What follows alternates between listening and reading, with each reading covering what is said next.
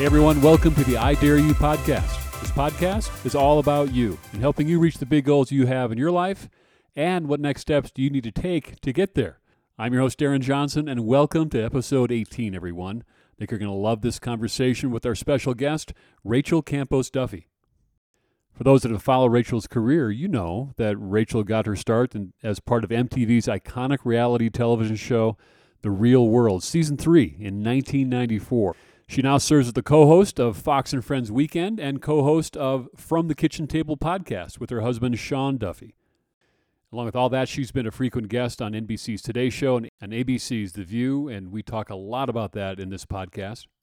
As we begin this conversation, think about a goal that you have in your life, and when was the last time you said it out loud, that you actually took your goal, and yes, you wrote it down, but you said the goal out loud, and you verbalized it in a way that you could hear yourself say it and that those important in your life could also hear you verbalize what you really want out of your life. Rachel gives us some really cool insights in this episode. So now welcome to episode 18. I'm glad you're here. I think you will be as well, because here is Rachel Campos-Duffy. Rachel, welcome to the podcast. It's great having you on the show. Thanks for having me on, Darren. Really appreciate it. So Rachel, I mentioned just a little bit about your background, but if it's okay with you, I mean, let's just go back briefly to Real World. I feel like Sure. I've grown up with you a little bit, and you and I we're similar in ages, and I just really want to go back to 1994 and tell us about how that all started, and then where are you at right now? Let's start there. Sure, it was a good year, Darren. I had just graduated from college, and just before I had graduated, I saw an ad on TV saying, "Hey, do you want to?" MTV was saying, "Do you want to try out for this show?" I happened to be graduating, having 6 months off. I knew I was going to go to graduate school right after. I'd already had a scholarship and was ready to go. So I said, "Wow, I have this time off. This is meant to be."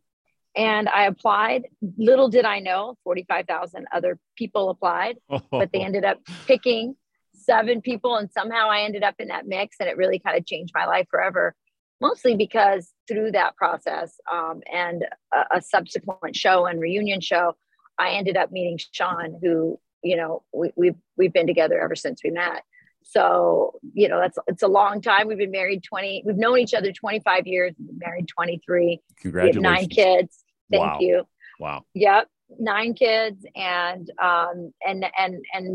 he's, in the process of about 10 years into that, Sean ended up running for Congress, and about a year and a half ago, he got out, and now we're both working at Fox as he's a contributor and I'm a host.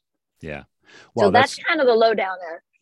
So, for those that I always often think about, I have three grown kids, Rachel, and I always think about it. If I could just go back in time, they don't appreciate what a big deal MTV was back in that time. I mean, how do you sum that up? I know you've thought about that. You get it. How do you talk to your kids about it culturally? So the older ones have watched it. They like my season. They like my season better than Sean's. Good. That's funny. But listen, it was iconic. I mean, no, that had never happened before. It was the beginning. It was sort of the grandfather of all reality TV shows. Yeah. And it really did hit its stride with the 3rd season that I was on. And when I was on it, it had massive cultural impact because A, had never been done before. 2, at that time, it really was a social experiment, and they casted people for that purpose. So they picked people who weren't like sexy and trying to have, threesomes in the hot tub. They picked people that they thought came from very different backgrounds, and socioeconomic, racial. At the time, think about 1994, one of the cast members was gay and was living with AIDS, subsequently died about 8 months after the show. So at that time, people were still, it's hard to remember back then, but people were still very afraid of AIDS. It's sort of gone into the background. There's cocktail drugs, but at that time there was no cure for it. So to move a bunch of kids into a house with somebody with AIDS That was the first time people ever met anyone, maybe even anyone gay, let alone, living with AIDS. So this right. was a very fascinating experiment. Again, lots of socioeconomic interactions, lots of political discussions. And I think it's really sad that subsequent to my show, they changed directors. They focused more on, sexualizing it and getting their ratings that way. And I think in a lot of ways underestimated young people and their capacity for, intelligent conversation. It really sort of devolved down there. So there came a point when I was a young mom, and I had little kids where, if you said I was on The Real World, I mean, it sounded pretty shady, but when I was on, it was not. It was a very interesting, televised experiment. And it did spawn an entire industry. And Darren, I can still remember conversations after my show where people thought reality TV was a one-hit wonder, that, what would happen, it was going to go away. It never went away. Yeah. It was cheap to make. People were interested in real people versus fake people and actors. And so, it's a phenomenon still today. Right. It is. And I remember that season. And I was thinking back to that mix of people, and never been done before. But yeah, it was, I don't want to say it was, well, it was just real. I was going to say edgy, but no, it was real. And there were just real conversations being had. And right, of the HIV AIDS, you're absolutely right. It was, so much was unknown. And even that issue alone added this unbelievable dynamic and some intense conversations. You've always been known as someone who stands up for your beliefs, and certainly in that house as well, in that season. How have you, over the course of your career, how do you stay true to those values and beliefs, Rachel? It's so easy to conform and just get along and go along. And how have you, and how has it hurt you or helped you? It's a good question. So first of all, I think I had a good foundation. I came from a good, solid family that, taught me good values, taught me that this was the greatest country on earth. I'm the daughter of immigrants. My mother is an immigrant. My father is a first generation to this country. And I think our family is the American dream story. So I grew up just loving this country. And a lot of what I'm seeing today, a lot of the disdain and ambivalence about our country, it's just really foreign to me, because I'm so grateful to be here and I was raised that way. But I think being in the real world house, by the way, I'm about to write an article on why you could never have the real world today. Really? And that is because those conversations, we didn't just talk about AIDS and gay and straight issues. I went back and looked at some stuff, and a couple of years ago, I hadn't seen it in forever. Yeah. And I saw an episode, and we were talking about welfare reform. I had taken my seriously, we're talking about welfare reform. We talked about race. But the difference is you could talk about it. Right. You could talk about it and have a different point of view.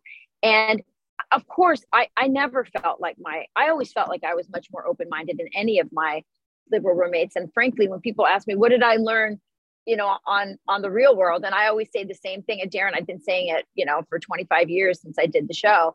My roommates who were liberal were far more intolerant to my views than I ever was. I was really open-minded. I wanted to learn all about them. And I think I changed by getting to know them. I think that's an exciting thing to learn new things and to adjust your point of view. I think it's healthy. And I think it's sad, because I think back to when I was young, and I just feel like I was a lot more open-minded, a lot more ready to take in new ideas, and a lot more able to question things. And I think that's how we learn. Yeah, great points. I was thinking about this interview, and in my research, I was listening to your great podcast from the kitchen table with you and Sean. You just had an episode drop, and your guest was Dr. Rachel Fulton Brown. Blew my mind. Yeah, she's amazing, isn't she? Oh my gosh! And I thought I was listening to addiction on sugar addiction, which it was.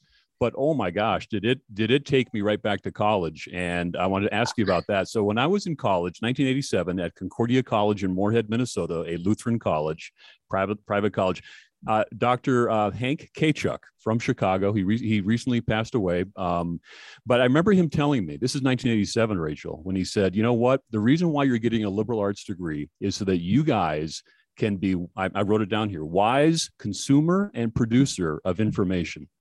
And I remember when he said that, I was, it's like, okay, at that time, it was Time Magazine. It was MTV. It was print, and nothing was out there on social media. And I just want to ask you this question as far as that. What do you remember the days when we could debate and discuss and to have a real reasoned conversation about things like, issues? Really difficult now because of a lot of reasons. And why do you think that is? And your podcast is in my head. That's why I'm asking the question. Yeah, no, it's such a great question. And really, you just have to go. I mean, if you're as old as you and I are, you can remember when you could have those discussions, and there's so much taboo. One of the things that's interesting, my daughter goes to the University of Chicago. She was a student of Dr. Fulton Brown from that podcast. And one of the interesting things that happened is she was canceled. And people can Google it if they want. She said something, and I didn't think it was controversial at all, but it was like taken bad. And she went through that whole being canceled by an entire campus and being really vilified and otherized by it.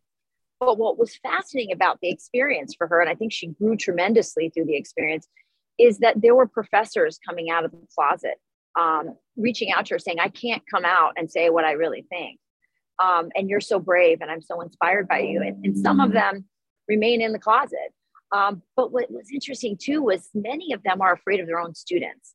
So they are professors who are afraid to say what they think, not because they're necessarily afraid of the administration coming down on them, though I'm sure they worry about that. They're more worried about being turned in by their students. There are young people for which this kind of thinking is absolutely normalized. They think it's, and listen, during this pandemic, the one thing I spoke at different universities during the pandemic, after the pandemic, and the one thing I would say to them is, these are really weird times, things that if you grew up in the 80s, boy, you never saw anything like this. Right. No, it's true. It's true. It's very, very, very different time right now. I do want to ask you about your wonderful parenting advice. I'm sure you got this thing all figured out as far as how to be a great parent. But before I do that, Dr. Rachel Fulton Brown, you asked the question of her about how do you then live out your faith in the University of Chicago. And my question to you is, over the years, how do you live out your faith in a way that stays true to your values and beliefs? How have you done it, and what advice do you have for young professionals beginning their career?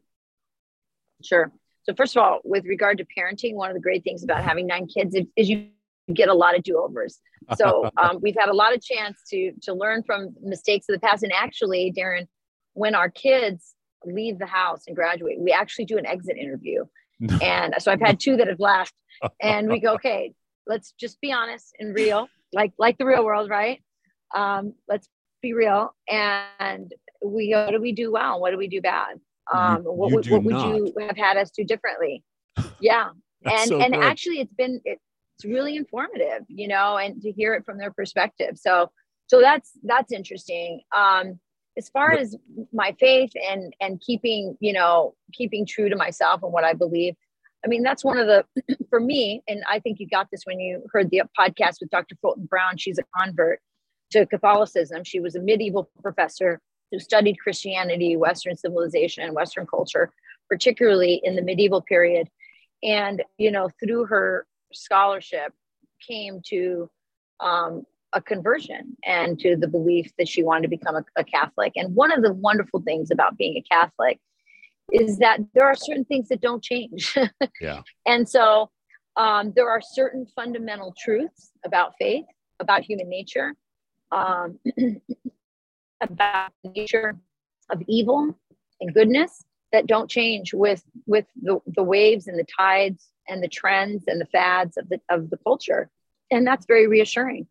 And it's a great guiding post. So I can change my opinion on certain policies, but ultimately my philosophy on life, what I value, what I think is important is unchanging. Mm-hmm. And so that has been a great source of mooring, I guess, for me. But also, I love the ritualism, the ritual of Catholicism. I love, I don't find the rules of Catholicism to be constraining to me. I find them very liberating, especially in an age where anything goes. So, that as a parent, it has informed the way I parent. And it's really important to me that I pass on my faith to my children and give them something that's real and substantial and something that actually transcends this world and gives them hope for eternal life. Yeah, well said. I mean, that the rituals, and I what came to mind was the discipline. With I'm a big believer that with discipline in all areas of life, habits or thinking, with discipline comes freedom, as opposed to the other way around. And you sounds like you agree with that, right?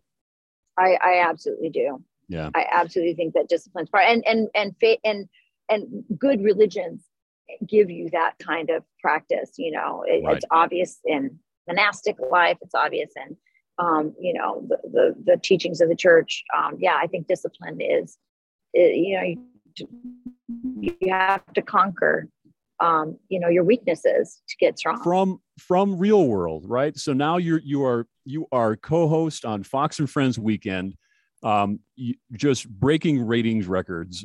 You and your colleagues. Thank you for noting that. We're really proud of it. Oh my gosh! I mean, just incredible. But I'm sure that from 1994 on, it has just been a meteoric rise. You've had nothing but success after success after success. Is that your story? No, I mean, not at all. So when I left the real world, I had a dream job, that I was in competition for on The View. And I really thought I was going to get it. And at the time I was engaged to Sean. He wanted to live in Wisconsin. I wanted to pursue my career as in television, which was just, sort of really nascent and fledgling. And Barbara Walters, kind of noted me and brought me in and asked me to audition for the show. And I really thought I was going to get it. So I made a deal with Sean when we were engaged and about to get married. I said, if I get this job, we'll move to New York. If I don't get it, I'll move to Wisconsin. And I was so certain I was going to get this job, and I didn't get it. And so I moved to his little town with 2,000 people. And it was a real adjustment. I'm an Arizona girl. I love hot weather. And I moved to not just Wisconsin. I didn't move to southern or central Wisconsin. I moved to northern Wisconsin, to a little town in the North Woods, where Sean got his start. So it was a huge adjustment for me. And it was actually a real blessing in disguise. And one of those things that you realize when you don't get things that, God has another plan. I ended up being an at-home mom for 14 years. And I think that I did. I was an at-home mom for 14 years. I do a little gig here or there, because I was still kind of known from doing reality TV and from doing The View. And The View liked me and would bring me back occasionally to co-host, which was a great, thing for me to do here or there. I probably co-hosted that show, 25 times, but not a big deal. I basically was an at-home mom. And I think it was a really great grounding for our family. And it was during that time that I wrote a book about at-home motherhood, because I felt like it was not valued.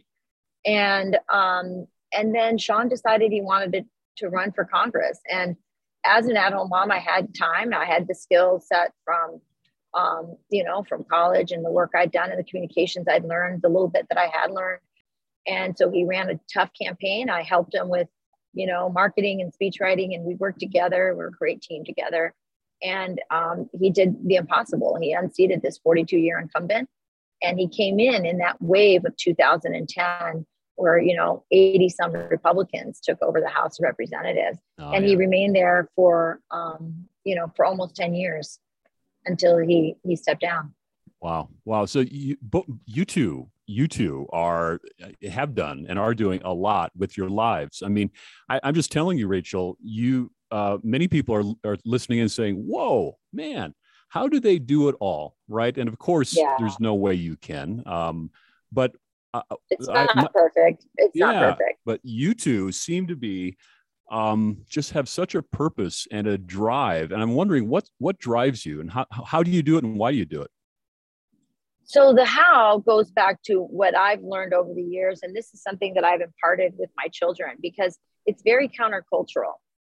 The culture is telling you that your career is the most important thing for you, especially as a woman. They're really pushing this. You know, you see the Sheryl Sanborn, book that, put your, she says, lean in. And, in her speeches to women and girls, she says, put your foot on the gas pedal and don't let go, and go, go, go, go, go. To me, what I tell my children is the most important decision that you will ever make in your life is who you marry. And that you should prioritize your love life, because who you marry matters. And it matters on how you end up, how the rest of your life unfolds, and how you are able. I say, if you marry the right person, especially as a woman, because we have other things that, the culture would say set us back, right? We have children, and we have, to nurse, and we have childbirth, all these things that men don't have to go through. And we have biological instincts to actually care for our own children. And so I think that if you marry the right person, the career, and you got your education, I think that's important. Yeah. Or you have some sort of grounding in what you want to do, and you have a passion. If you marry the right person, the rest of it will unfold. And so, Sean, even when I was an at-home mom, if I wanted to write, and I was writing blogs and articles, and I dabbled in TV here or there, and he always, was very accommodating and made sure that I was able to do that, at the scale that worked for me and worked for us as a team. And then I think, for women in particular who are listening, I don't believe that Sheryl Sandberg philosophy, and it certainly wouldn't work for me to be happy. What makes me happy is my family, and everything else is just icing on the cake. So I think that it's a dangerous message to send to women, that they can that they only concentrate on career, or that they do that until their mid-30s, and then maybe start to think about having a love life. I don't think it's what I've seen, Darren, is I don't see that it's worked out that well for a lot of people that way. And everyone's different. And I'm not saying everyone should, follow my course. I'm just saying that we ought to consider that that's not happiness for most people, because the internet did come in, into full use while I was an at-home mom. I mean, I had as much information as any, journalist sitting in the New York Times office in Manhattan. Information is power. And I had access to that, even though I lived in the North Woods of Wisconsin. And so I was still able to participate in the world and keep my fingers in the pie to the degree that worked for my family. And then when I was ready to work, and go back into working in communications and ultimately at Fox, I was able to do that. But I think I brought all this experience of being home into my job. And I think that's what works for people who watch my show on the weekend, is that I had a life. I had a life, a full life of kids and family, and not knowing how we're going to make ends meet, and, carpooling and all the kinds of things that, normal people have. I think that's what makes our show interesting. And I think my co-hosts have that as well. No doubt. No doubt. My mom, Sonia Johnson, lives in Minnesota, and she knows that I was going to be interviewing you, and she was watching you at Talladega, and she was so cute. She said, "Oh my gosh, that Rachel, she looks like a teenager. Unbelievable." That's called good lighting and Fox hair and makeup. Tell your mom I said that. I will. Rachel, over your career, I mean, we all have successes and setbacks, and who are some of the people that are just mentors in your life, professionally or personally, that have really helped you, encourage you when you needed that help? Who are some of those individuals? So first I want to say my mom, because when I was up for The View twice, and in some ways the second time was even more difficult. I didn't get the job, and I really thought I was going to get it. It was between me and Elizabeth Hasselbeck. And I didn't get the job, and I was really heartbroken over it. And I called my mom and looking for sympathy.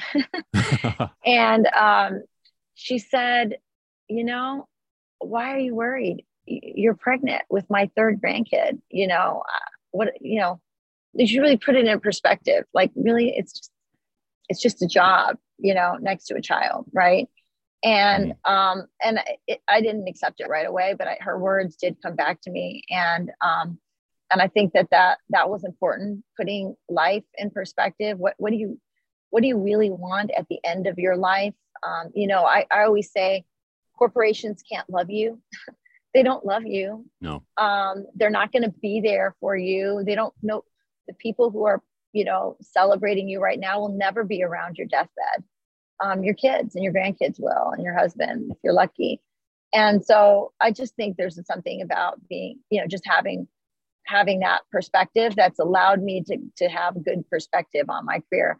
I will say I've had some great bosses. I worked for the Libra Initiative. That was my first foray out of adult motherhood and into a job.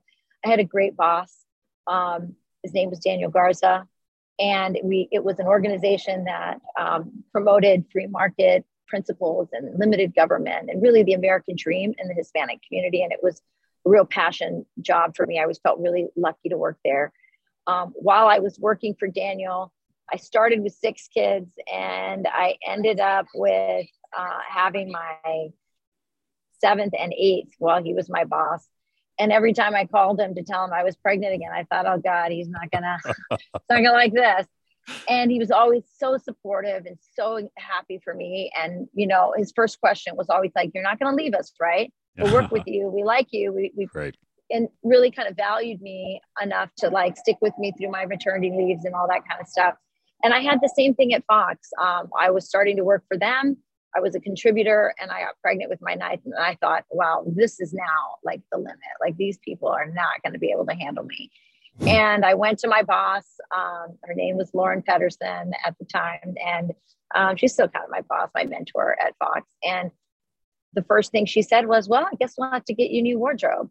Wow. I've been very lucky that I have worked for people who value family.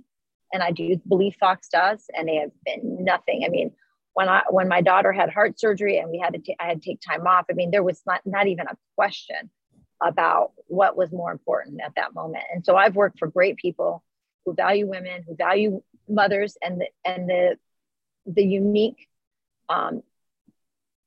issues that come with being a mother in the workforce. And a lot of people say, we want a mom for this TV role, but they don't want your mom problems, So I felt really lucky at Fox. It's a very family oriented place, and they value what I bring to the table. And they understand that, what I bring to the table in terms of my commentary comes from a life that's lived. And that means I have to live my life too. That's and great. So I've been lucky and blessed in that way. And I encourage people to work for people like that, because I can't imagine not doing that. I think it would be miserable. Well, there's a lot there to unpack, and one of the things that I believe strongly, I've been in leadership in corporate America for about 30 years, and I got into leadership because I once worked for someone who was a really horrible leader, I thought to myself, you know what? This person has so much control over so many lives. I think I can do it better. I want to try. And that was good for you. Yeah, it was my first moment where I thought I just have to get in the mix. And with your story, though, for everyone listening who is thinking about getting into leadership, right, leading others or managing others, there is no other vocation where you can influence so many lives for good than leading others. And so, if you are getting into leadership, my challenge to you is just as you heard Rachel talk about, be that type of leader that is supportive and tries to get the best out of people, because, man, you can change. You don't have to be a pastor or a missionary to, change lives through your vocation. Oh my gosh, you can touch so many lives. Am I close, Rachel? I can't even tell you how close you are. You're absolutely right. And can I tell you, my loyalty to Fox is through the roof because of how understanding they are of my family life. I know, lots of people have families. They don't all have families as big as mine. And I know that no matter what I have, I'm so loyal. I work harder because I'm so grateful. for what they do for me and what they've allowed me to do in Right. spite of having, and frankly, I'm going to be really honest with you too. I don't think any other network would see a mother with 9 kids as a positive. I believe on another network, they might think I'm like, a Branch Davidian, they might think I'm a weirdo. They might think I have been fully embraced. My life has been fully embraced, my values, my family. And I'm so grateful to the company. They could not be better. That's so good. And I think it's a story that's not told about Fox. I mean, there's some, stories in the past that people like to, focus on, but I don't think people know just how family friendly the organization is. So if you and I were to beam right into Fox Studios right now, Fox Network, what would I observe as a first time person, just kind of watching the dynamics of the team and the people and the talent? What do you think I'd be surprised by? What would I observe? Are you talking about the network as a whole, or my show in particular? I'm going to say let's focus in on your show, which again is doing so well. My goodness, Fox and Friends Weekend. Let's just start there. Yeah, I really appreciate you talking about our ratings, because we're really proud of it. It's not easy to get eyeballs at 6 a.m. in the morning, and we are doing it. And so first of all, I think what you would see on the weekends is that there's no one in the building, and we actually feel like we're breaking in the morning. And I think that energy of feeling like no one's here gives the weekend show a little bit more fun. It's also 4 hours versus 3 hours, so there's more time for fun segments to mix in with the news. So it's a fast moving show. We pack a lot in. But when you have 4 hours, you can get some fun in there. I think the team is amazing. My hair and makeup team. Again, back to your mom's question and your mom's comment. Fox has the best hair and makeup, in the business. And my team in particular, I absolutely adore them. They're like my best friends. So when I go to work, I feel like I'm, coming in to see my best friends, and they're the first people I see in the morning. And then, it's called Fox and Friends, and people wonder, are we really friends? Pete, Will, and I genuinely love each other. And I think people do feel that chemistry. I respect them so much as men. They are, off camera and in between breaks. You would hear Will and Pete talking about their kids, talking about, sharing ideas on how to be better dads. I mean, it's truly what happened. Now, there's a lot of joking. There's a lot of fun. There's a lot of irreverence in between the commercial breaks. We often say we wish people could hear us in the commercial breaks. But it is just an absolutely fun show. It is a massive show. So Fox and Friends is probably the most profitable show on the network. It requires a massive team to do what we do for 4 hours. So I think all in all, weekend and weekday, and Fox and Friends first, the entire thing there's probably 80 people that work behind the scenes to make that happen. So it looks easy and free flowing, but there's a lot that goes into it. And it's a great environment. I'm not a morning person. I've become a morning person because after the first minute of getting up, which is really painful for me, then I'm really looking forward to going to work, and I love it. That's great. Well, it's clear you guys have great chemistry. Also, very authentic. I mean, that's how I frame it up. Authenticity is sky high. And if Pete or Will ever pull a hamstring, give me a call. I can get out there in about 3 hours. Okay. We'd love it. We'd love that. Right. Hey, Rachel, how should we follow you and all the projects that you're working on? You're doing a lot. What's the best way to follow you and get involved with what you're passionate about? Yeah, well, I'm on Twitter. So you can follow me on Twitter or Facebook. I'm on Getter too. And I hope people go on to Getter. I think competition is great. I'm on all those platforms and Instagram as well. So people can follow me there. But I encourage you to listen to my podcast with my husband, From the Kitchen Table. We post once a week on Thursday nights. The podcast goes live. And of course, you can watch me on Fox and Friends Weekend. It's a fun show, and you don't have to watch the whole 4 hours. Just pop in when you can or DVR it. It's a fun show, and we do great news, and we have really, as you said, authentic, real conversations. that are not censored. So, and not directed by, corporate heads who are trying to, push a narrative. So we're really grateful for the freedom that our network gives us to say what we think. Well, Rachel, last question for you then. So this is the I Dare Sure. You podcast. And so there are people listening who are actively pursuing their big goals. Others are thinking about it and maybe dabbling a little bit. And others just can't get, the mindset. They're not ready to take that next step. Give us your perspective and advice for someone who may be thinking about taking that next step. Why, in your experience, does getting out of your comfort zone pay off? What advice do you have for us? So, oh gosh, I have a couple of things to tell you. So first of all, I'm a big believer in saying out loud what your dream or your goal is. I think once you say it out loud, it's more real. And so I'm a big fan of that. I can remember being in my 20s and sitting down with my agent and her saying, "What do you want to be when you grow up?" And I said, I want, maybe I was in my late 20s, early 30s. I said, I want to be Mary Matlin, which your older people would know who that, I know. is. I said, I want to be Mary Matlin meets Joan London meets Kelly Ripa. And I, you say those things out loud because it gave me an idea of, when I think about that, I really was supposed to be on a morning show and I ended up there.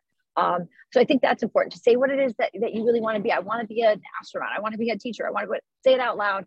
And then I don't think there's any substitute for work. Hard work, grit. I'm constantly drilling into my kids. Grit matters. It's not always the smartest, most intelligent, most talented person who wins. It's often the person who has the grit to complete the task and to get across the finish line. And finally, in my house, I have a sign that says, if your dreams don't scare you, they're too small. And so I really believe that. And I think that, you reach for the moon and you'll land in the stars. Rachel, this has been a lot of fun on so many levels having you on the podcast. Great insights on all things, including parenting and life and leadership. So Rachel, again, thanks for being on part of the podcast. Hey, Darren, thanks for having this podcast. What a great way for people to get insight from all kinds of different people, and leadership matters. So thanks a lot for having me on. Great podcast. Okay, that's Rachel Campos-Duffy. What an interesting conversation with her. Boy, there's a lot there. What was your biggest takeaway? I'm still thinking of mine. Look, she's a mom of 9. Interesting career path since 1994 in the real world, and then with her husband Sean making some really interesting and difficult career choices and family choices, staying true to her values. And the very goal that she specifically verbalized out loud in her 20s, now she's in that very same role. So Mike, I guess now talking it through, my challenge to all of us would be, how about it? Let's verbalize our goals. Let's do it. Let's get specific. Let's verbalize what we want our life to be. Now, make sure you follow Rachel on Instagram at @rcampos-duffy. Also, you can follow me on Instagram at DarrenJohnson1 and be part of this podcast community on Instagram at IDareYouPod. And leave me a message. Let me know how you're liking the episodes. So now that you listened, I invite you and encourage you to share this episode with others who are those in your life who would benefit from this message. Thanks for listening, everyone. I hope you found this podcast episode to be encouraging and thought-provoking, and I appreciate you listening in. And next week, we do it again. We'll see you then.